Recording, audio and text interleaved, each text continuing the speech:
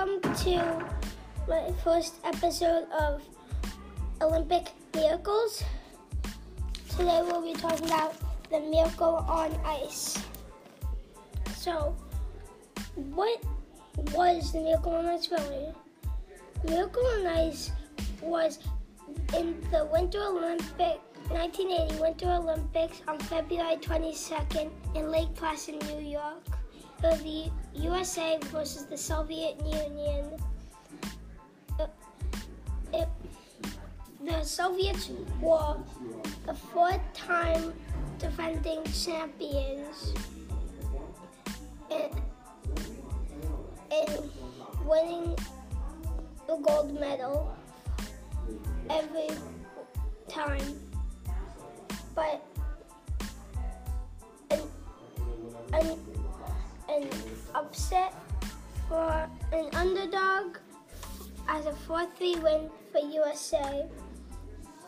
But it was college kids against adults. The NHL could not be in the Olympics until 1992, I think. It was very, very hard time for the Americans in the Cold War. Nobody knew how much just a sports game could switch everything around. But a bunch of Americans were out in the Cold War against the Soviets, but the Soviet Union was huge, and then